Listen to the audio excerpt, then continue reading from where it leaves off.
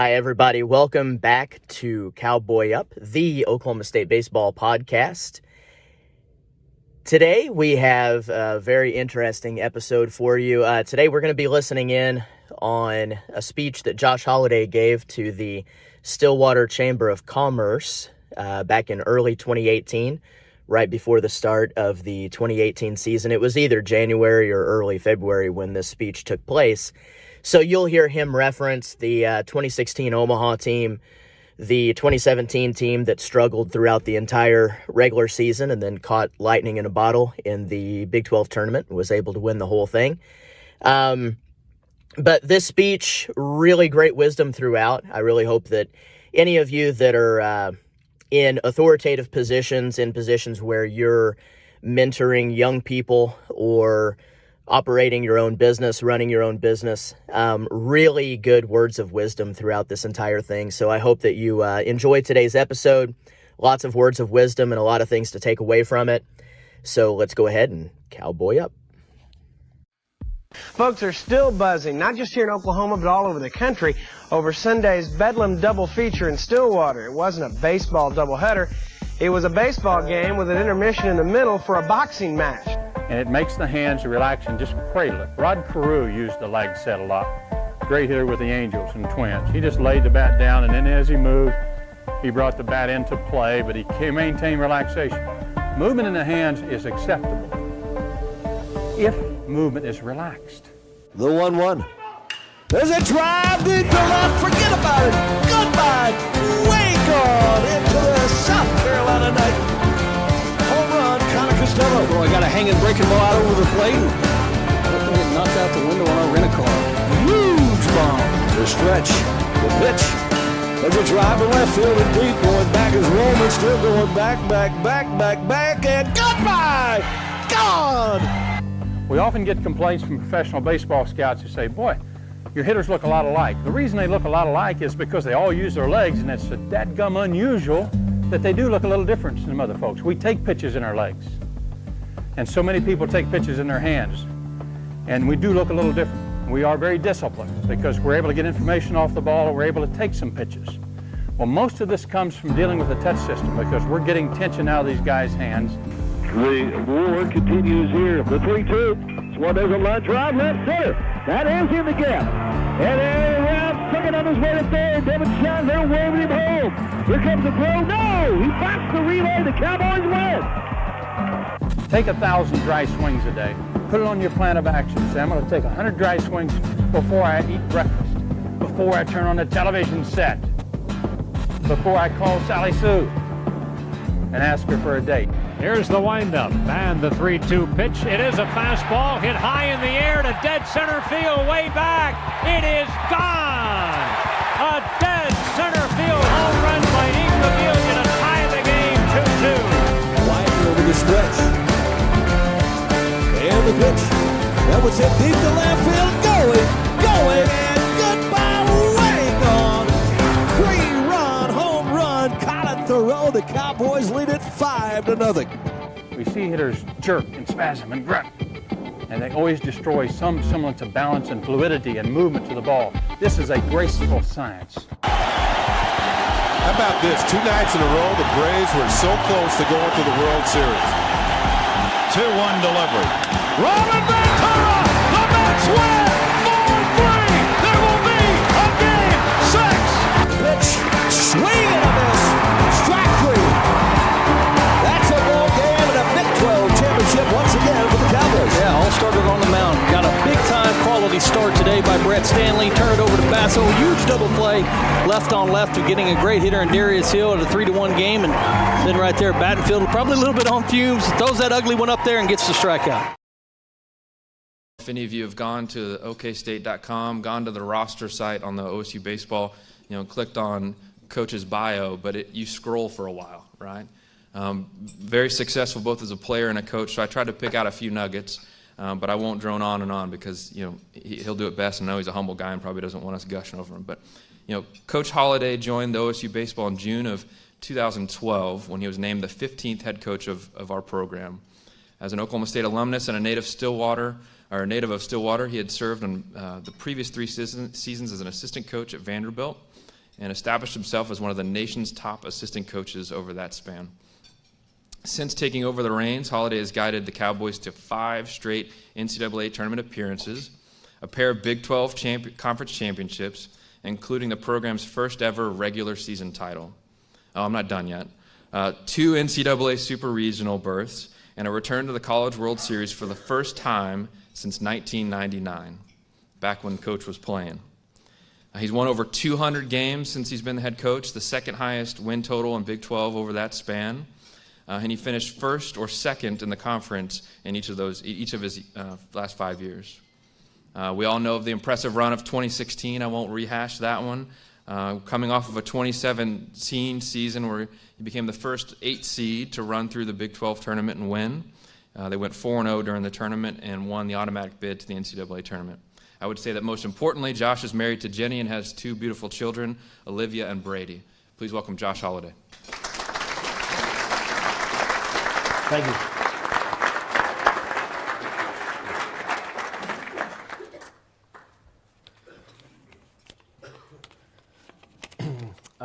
Thanks for that introduction. I forgot all that. I feel a little better about myself now.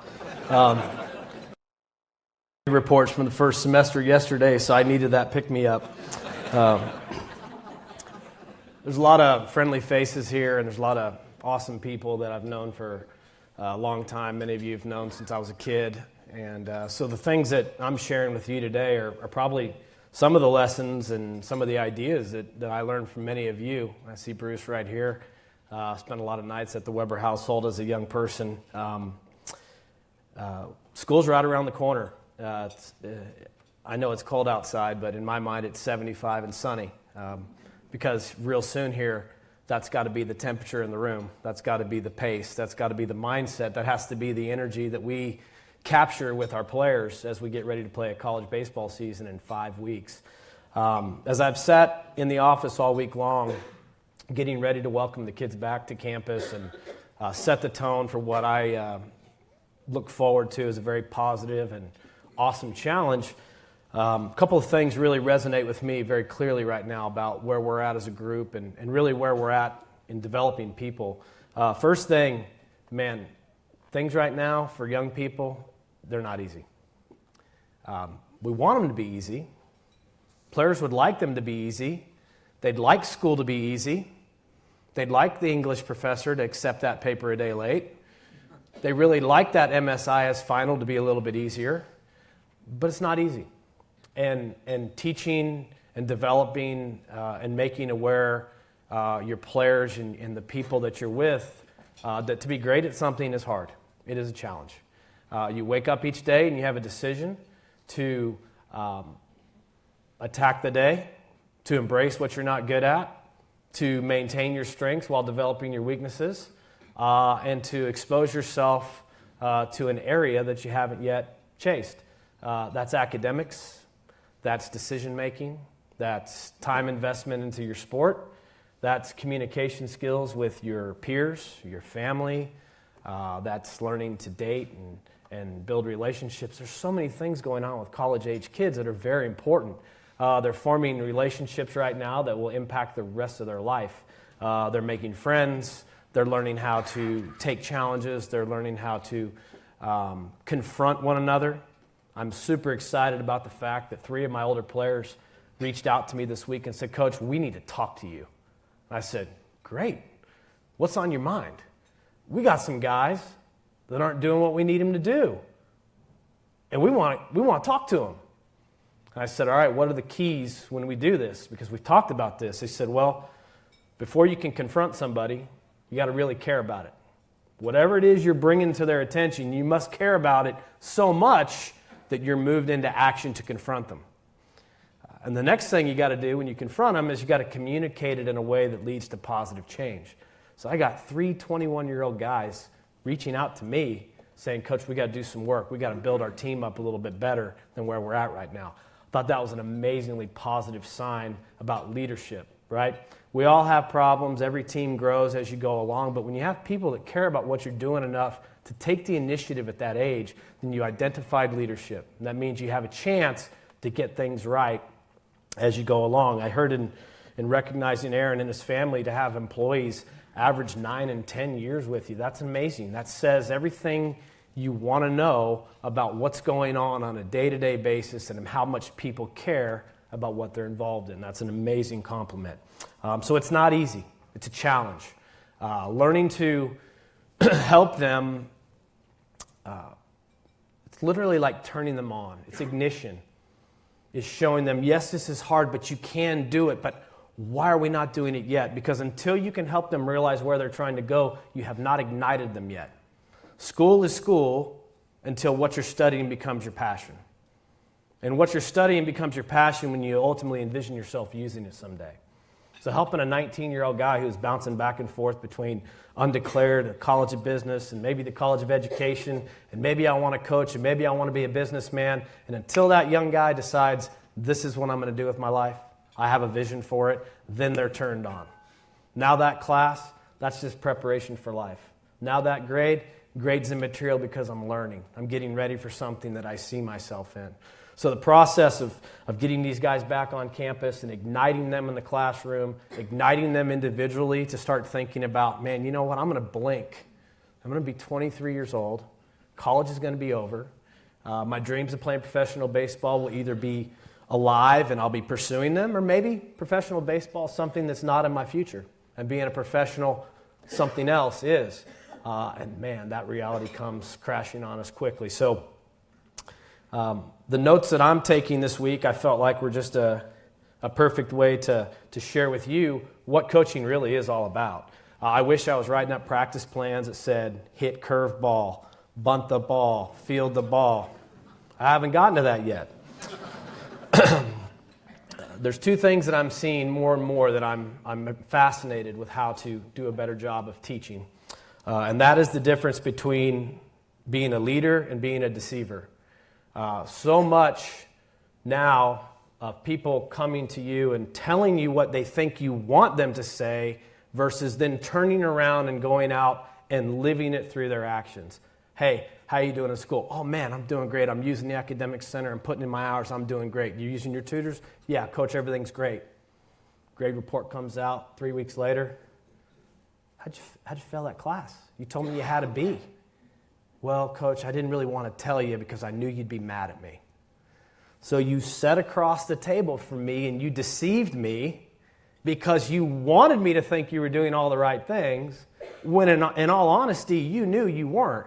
But rather than owning your behavior and growing and just saying, coach, I need some help. That class is kicking my tail. I'm not as disciplined as I need to be. Learning to go from being deceptive to being a true leader and owning whatever it is that you're earning is a big step right now. And teaching that skill to our players at ages 18 and 19 and 20 when I'm a 3.7 high school student, coach, and man, I went to a nice big high school and everyone's told me how smart I am. I got a nice ACT score, and I just got my first F, and I am scared to death to tell anyone about it. Well, you should be. But you should also stare it in the face and identify how it happened and come up with strategies as how we're going to correct it and how we're going to grow from it. Fascinating stuff. Then you got the kid that sits down across the table from you and said, how'd you do in your classes? You know what, coach? I just took 15 of the most challenging hours I've ever had. I got a 3.5, and I worked my butt off.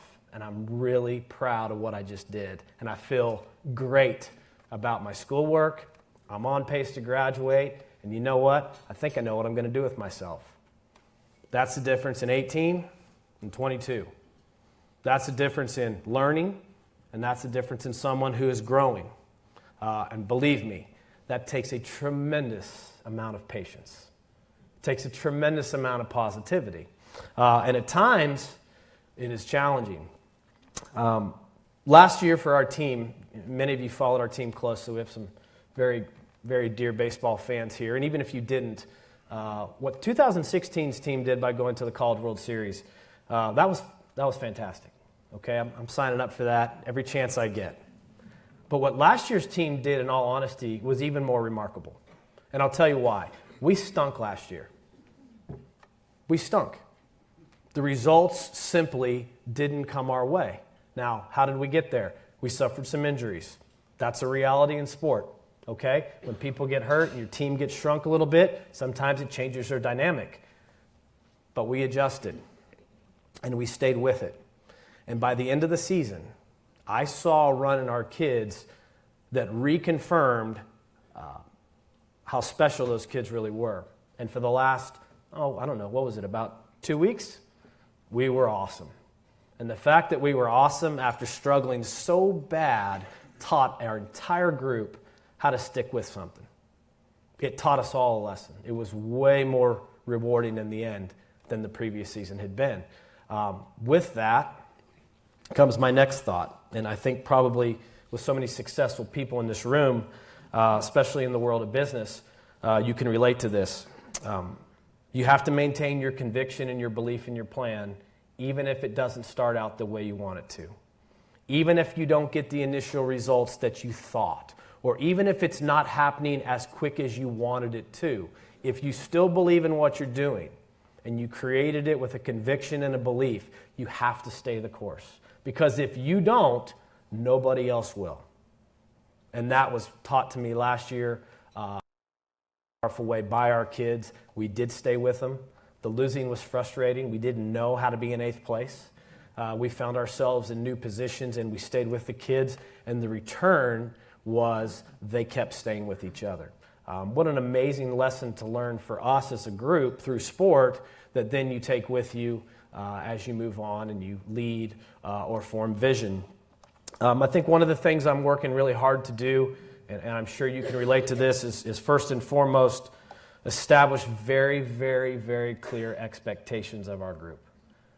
These are the things that we need from each other. This is what it looks like in action. You will go to class. You will be on time. You will stay up with your responsibilities. You will have a nutrition plan each day of when you're going to eat. You will arrive at practice at this time so you're mentally and physically ready to train. This is when you will go invest in your academics after practice. You are expected to go to bed at this time so you can rest and recover and wake up the next day, and you get to do this all over again. You have to make clear for each other what you expect, and then you have to confirm when people are going out and doing it right. From there, when someone fails to do so, you must hold them accountable. If your vision for whatever it is you're involved with is to have an amazing energy, an amazing customer service, and being very innovative and forward-thinking and constantly doing the right thing by the people you work with, then you have to follow through on that.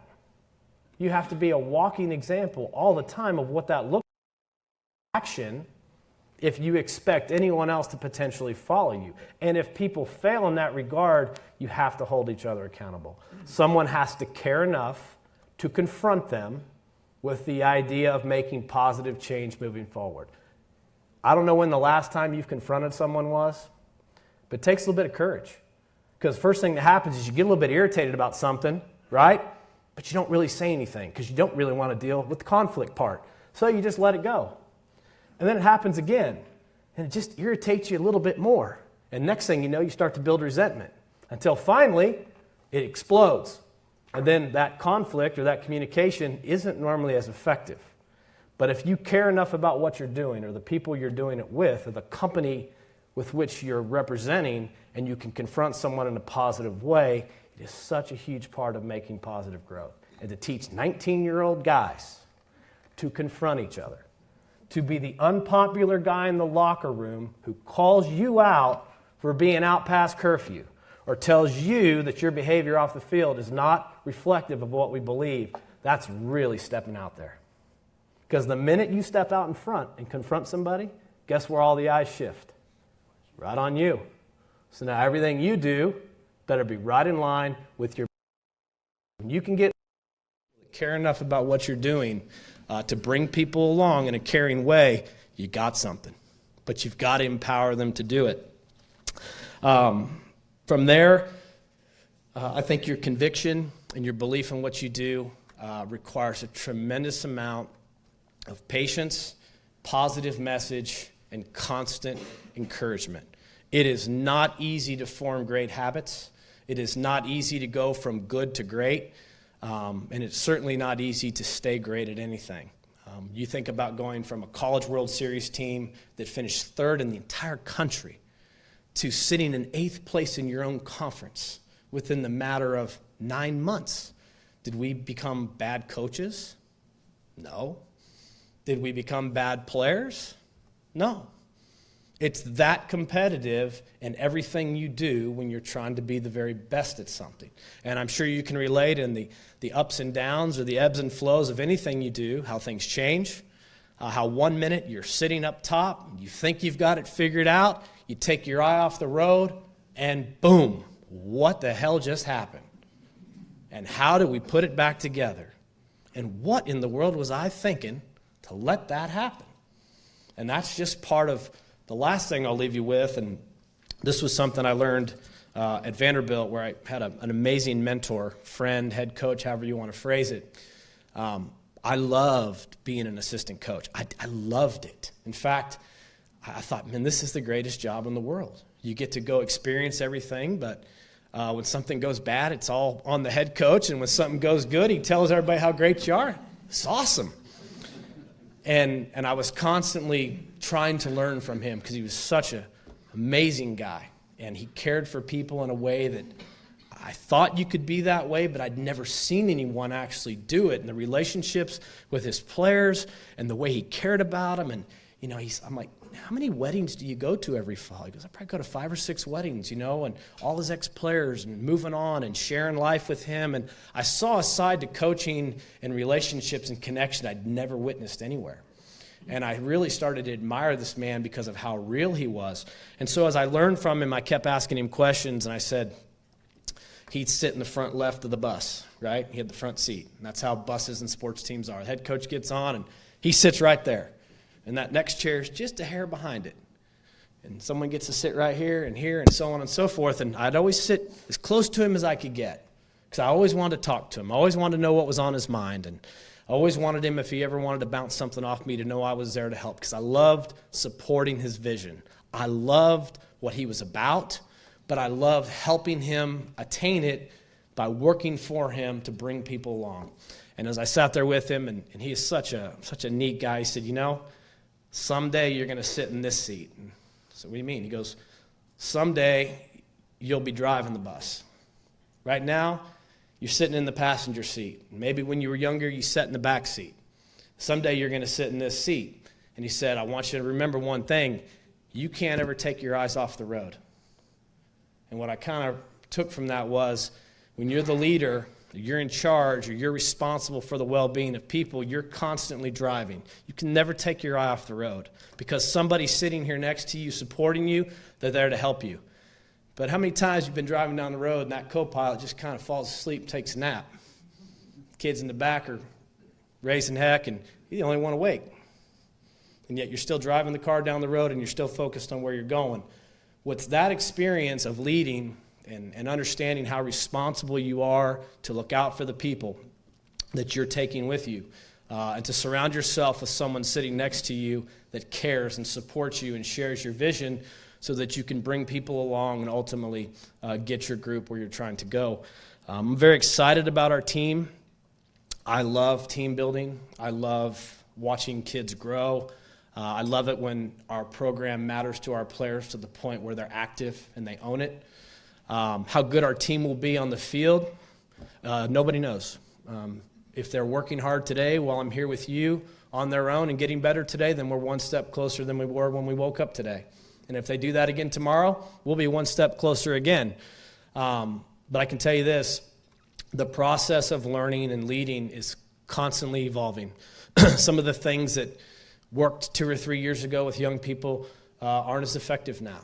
Some of the things that our world asks of us that 3 or 4 years ago may have been the way to go, it changes. And I think one of your responsibilities is to continue to learn and change with it. Not necessarily your principles, but just be awake at the wheel. Be aware. Be constantly looking to grow so that you can bring, those counting on you along. As you guys said, I grew up in Stillwater. This was my home for 24 or 5 years, whatever it was, before the wonderful world of coaching sent me elsewhere. I spent 10 years working at great schools and living in some nice places. Raleigh, North Carolina is not a bad spot. Atlanta, Georgia, not my favorite place in the world. I saw what road rage looked like every day, commuting home for an hour and a half to go 20 miles. Phoenix, Arizona, great weather. Nashville, pretty good food. But there's no place like Stillwater. There's no place like the people here, the community. Athletes and young people can come to Stillwater and find themselves during their college experience because of the ability to concentrate, because of the positive environment with which they're surrounded by all the time, and because of the love and support of this community for Oklahoma State University. So the proof is in the pudding. Some of the best athletes in the world to play college sports played here. Wrestling, golf, baseball, doesn't matter.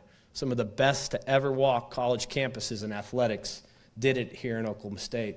And that's a compliment to what it feels like to go to school here and what it feels like to be an athlete here. So on behalf of our athletic department, I know Chad was your original speaker.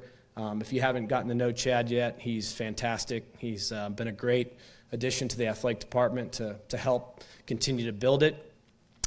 As you know, many of our sports are thriving. We've had tremendous success. Obviously, it was a fun and exciting football season to follow.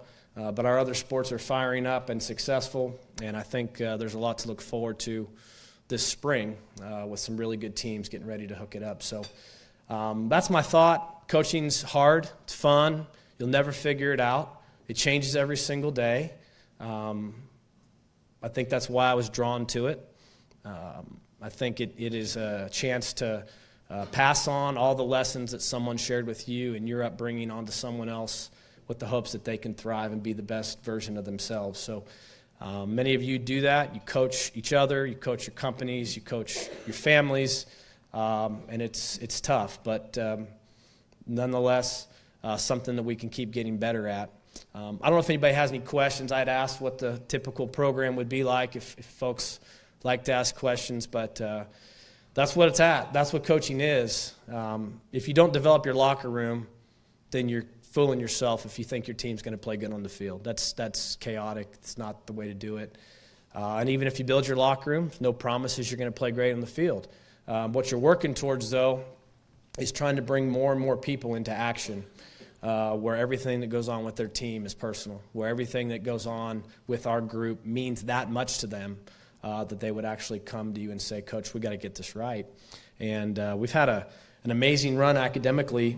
It's probably the thing I'm most proud of, and we had a freshman class this fall. I think they decided to major in video games rather than in history, so to make some adjustments in that regard. But other than that, does anybody have any questions? Yes. Hey, how are you? Talk a little bit about the new baseball stadium and if you need any more money for that. You want to come up here and join me? I can use the help. Thank you. Well, we've been working hard in pursuit of a new baseball stadium, and we've made amazing progress. We're probably as close as we've ever been, and I think we're getting closer and closer to securing the funds to build what will be, right in line with what Boone Pickens Stadium has become, with the Greenwood tennis facilities become, the Sherman Smith Center, the new Patterson family soccer stadium that's probably halfway done, a state-of-the-art facility unlike anyone else in the country. And that baseball stadium, I think, is, I don't know, Lou, I hope sometime in the next 6 months that we're moving some dirt around. And Coach Holder's been remarkable in not compromising what something like a spectacular baseball stadium would look like just to get it done. We continue to try to build what we think will be the finest in the country. And anyone that's been to Karsten Creek or any of these facilities around, that when we do something or when he does something, it's pretty special. So really excited about, the possibility of that happening soon. If you got $5 million in your pocket, just let me know. I'll take it with me on the way out. Start tomorrow. Yeah, Kevin.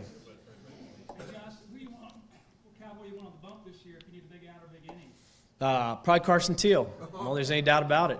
And that's not because Gary's sitting to my left. I'll tell you a quick story about Carson Teal. I love that kid. That is a that is an absolute joy to be around. But going back to that it's hard, it's not easy. If you guys knew Carson growing up, Carson was one of the first kids I saw when we were hired 5 years ago. And he was a skinny little booger, and I think his fastball was about 78, 79, 80 miles an hour. But I'd interacted with him once, and I remember thinking, I like that kid. There's a positive vibe around him for 17 or 18 years old that as an adult, actually, I want to talk to that kid again. I like that kid. And he's an all-state basketball player, and he's a little positive spirit about him. And I kept talking to people who said, hey, that kid is a neat kid. He's a good competitor and a good leader. And he was a little bit undersized and hadn't matured yet. So it seemed like just yesterday, Gary and Pam and Carson came to my office. I said, Carson, I'd love to have you. I don't have a scholarship yet for you, but I want you. I want you, the person, because I think you're going to grow into something someday, and I'm willing to bet on you because I think you're made of the right stuff. So Carson comes in his first year, and we redshirted him. We redshirted him because he just wasn't physically quite ready yet for the Division I level. And that was a tough year for him because when you redshirt, you kind of sit on the side and you don't get to see your name called, and you don't get out on that field. And everyone around town's like, hey, Carson, you ever going to play? Or are you really on the team? And next thing you know, kids feel the stress of that, especially in your hometown. That's hard. And you don't ever want kids to feel like they're getting lost. You want them to always feel like they have a purpose and a plan. And so Carson redshirted, and luckily for us, we had an unbelievable kid on the team named Mike Freeman, who went on to become a first-team All-American. And Mike was a great voice or mentor to Carson. He said, hey, man, stay with it. You know, I redshirted my freshman year and ended up being a really good thing for me, and stay with this. So that summer we sent Carson out to North Carolina to play summer baseball and kind of catch up on some things that he didn't get a chance to do, and goes out and does a nice job. He comes back the next year and starts to pitch for us. And last year, in his third year, he really started to pitch a lot, and by the end of the season, when we needed a big out to wrap up that Big 12 championship, that was our guy. And I think when you talk to Carson, he says, you know, Coach, I actually thought about quitting. There was a time in my mind I was ready to quit because I just didn't see it where it could go, and I just wasn't sure I could do it. And he stayed with it. It wasn't easy. He had good teammates. He had good support. He had the right makeup. And it was one of my greatest joys this summer to give him a scholarship. Long overdue, much deserved. To a kid that stands for everything that we want in school, off the field, certainly on the field, and guarantee someday when you're going to hire somebody that you want to walk out and represent you, you hire this kid. No questions asked. So these are the moments in time in coaching that confirm what you believe in, why you coach. When you see kids grow and really take off and blossom. And Carson will get a chance to pitch professionally. There's no doubt about that. But we need an out this year. Carson Teal. Other questions? Kind of neat to have a Stillwater kid be that much of a part of what you're doing. And we have others. I mean, we've had a great appreciation for the kids in this community and what they've done for us. Yes? How do you feel about you guys being the guinea pig for alcohol coming to your stadium and what that means for the rest of the athletic department? That was not submitted on the question list before I came. Would you like to have it's your fundraiser? I will tell you in all honesty, if the decision to provide alcohol in a responsible way has been approved by our leadership, then I'm all for it. That didn't come through without thought. That didn't get passed without deliberation about what's good, what's representative of what we want to promote. My experience in going to ballparks and being a fan of sport in many venues, going to the St. Louis Cardinals games for the last 6 or 7 years to watch my brother play, is alcohol sales in sports venues while games are going on has successfully been administered in many, many places. I think it can be done in a way that does not take away from the non-alcohol purchasing members of your crowd. I know a great deal of time and planning is going into how to do it responsibly. So I think we'll be successful with it because it's important to do it right. And, you know, I think that if it helps, you know, create a little bit of a influx in attendance or creates an interest or it maybe attracts a different fan base. That's probably why you see it in professional sports, and it's why you see it now becoming pretty prominent in college sports. Obviously, those decisions are way above my pay grade. I would be probably an ice lemonade fan or something like that when it comes to ballpark food, but I'm not, when it passed and it was approved, then we'll do it the right way and make sure it's a positive experience. On the left. Coach, hey. Not from here originally, but got to watch some OSU baseball game, done some reading. Who would you say was best third baseman ever played OSU baseball? Kevin Fowler.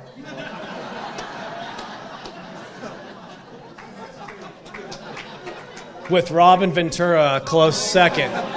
Close second. Yeah. Yeah. You're good. You were there. You were there for a lot of it, right? Yeah, it's awesome to see Kevin. Kevin helps our program with our Hall of Fame and the voting of our Hall of Fame to accurately capture and celebrate the great careers of guys that played here and continue to celebrate our history and obviously build things for the future. So it's awesome to see guys that I was a little kid when Kevin was here, and number 9, right, Kevin? Yeah, I wore that for a couple years myself. So yeah. Yeah, okay. All right. Another question on the left? Let's see. Is there still any talk about moving the season back? I don't think that's ever going to happen. There's just too many variables that are very deep in terms of how it affects so many of the schools across the country, budgets, finance, having kids on your campus through the summer months. There's just a lot to it. Obviously, the first month in baseball season's hit and miss. We all know that. Weather-wise, it can be like today, or it can be 70 and sunny. I think we're probably going to see college baseball continue to be played, at the same time it's currently played. But we'll do our best to order good weather, and hopefully with a new stadium on the horizon, really try to push as many home games as we can possibly schedule in those warmer weeks, and really just try to make baseball an event, much like football has become. Every Saturday, when I came back after being gone for 10 years and being at some different schools, and I remember my OSU football recollection was picking up trash every Sunday morning after a Cowboy defeat in the early 90s at Old Lewis Field, some not-so-great seasons. And we used to sit in the stands as players going, how many people are here? Man, they're like 25,000. Awesome. That's less trash we got to pick up tomorrow. That's a true story now. Baseball team picked up trash every Sunday. That's how we budgeted to, and that was okay. It was a lesson in hard work, and hey, man, picking up trash stinks. When there was 40,000 people, it took about 6 hours to pick up the trash. When there was 20,000 people, it took about 3 hours to pick up the trash. So I come back, and I go to my first football game, and I go, whoa, this is amazing. And it's like Stillwater transforms into a whole new city on Saturdays, and football games are amazing, and we don't have to pick up the trash anymore, and you can actually go and celebrate all 60,000. And we used to walk around and be like, hey, don't throw that popcorn box down, put it in the trash. And people are looking at us like, who's this college kid? I mean, throw stuff in the trash. And you realize no one knows how to use a trash can until you're the one that has to pick up the trash. But just seeing the way football's become an event, it's such a neat thing. And so much of our recruiting is in the fall. Kids and their families come to Stillwater, they're blown away. They're blown away by the town and the energy, campus is beautiful. Football games are an event. So we want baseball to take on a similar anticipation, a similar social opportunity to see people you like and get out and enjoy the university and be outside. So hopefully that's part of what we're going to create. Any other questions? Yes, sir. Could you give us just a word? Is your coaching staff pretty much going to look the same? We got Rob locked in. Yep. We have the same coaching staff heading into this season that we had a year ago, and I'm very thankful that the school's been awesome in supporting us to keep our coaches. A lot of schools have shown interest in our coaching staff, of hiring guys away, and we've had amazing support from Coach Holder and the school to keep our coaching staff together so we can build on things that we've started to this point. So, same coaching staff. If you're really into the team and want to get to know the kids better, we have our first pitch banquet January 26th, and we introduce the kids there and kind of give you an idea who they are. So that, too, is a good chance if you want to kind of get involved with baseball a little bit deeper level, to come out and meet the team and get excited about who these kids are. Okay, well, thanks again for having me. Thanks for all that you guys do for the school and the university. Appreciate it.